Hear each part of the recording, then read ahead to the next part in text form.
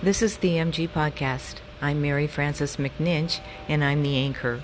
Today, you're going to hear part 2 in the series of the stories of Grandma June and Grandpa Jim. This one is titled A Farmer's Dilemma. Jerry Davis is reciting it for us again, and I know you're really going to enjoy it. But remember, this series is included in my new book of poetry called A Rhyme for All Times. Rhymes for All Times. It's a compilation of poetry that I have written since 2015, so there's quite a variety in there. This story, just to explain it a little bit, is about a little boy's relationship with his grandparents. It's a very important relationship to him.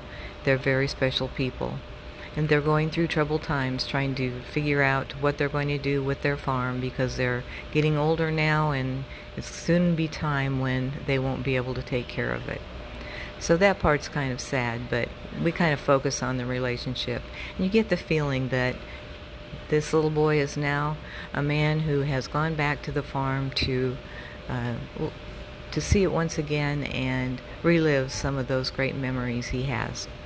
So by the end of the week, I'll have all the information to you on the book so you can order it. And in the meantime, please enjoy this recital. One day, Grandma June had a talk with Grandpa Jim. She feared this big old farm would be the death of him. Her daughters have their own plans. They don't want this place. I know, Grandpa said. He had a sad look on his face. Let's talk about it later. I don't have time right now. There's hay to be put up and a field I have to plow. The farm had been my home every summer of my youth.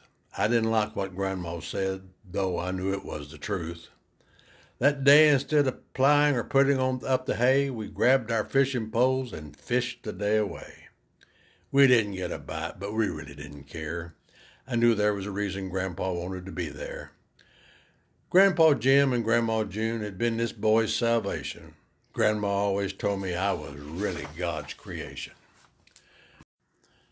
I wanted to ask Grandpa if it would be too tough for him to run the farm till I got big enough. Grandpa Jim looked straight ahead. I knew what he was thinking. My eyes filled up with water, and Grandpa's eyes kept blinking.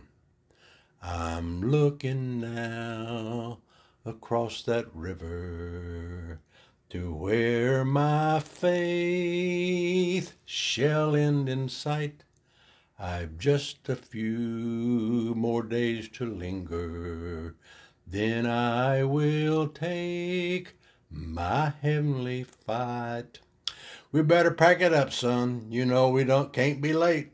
When supper's all ready, Grandma puts it on our plate. I chuckled to myself as we picked up our rods and reels. Grandpa's never late and Grandma never serves cold meals. Beulah land, I'm longing for you, and someday on thee I'll stand. There my home will be eternal. Beulah land, sweet Beulah land.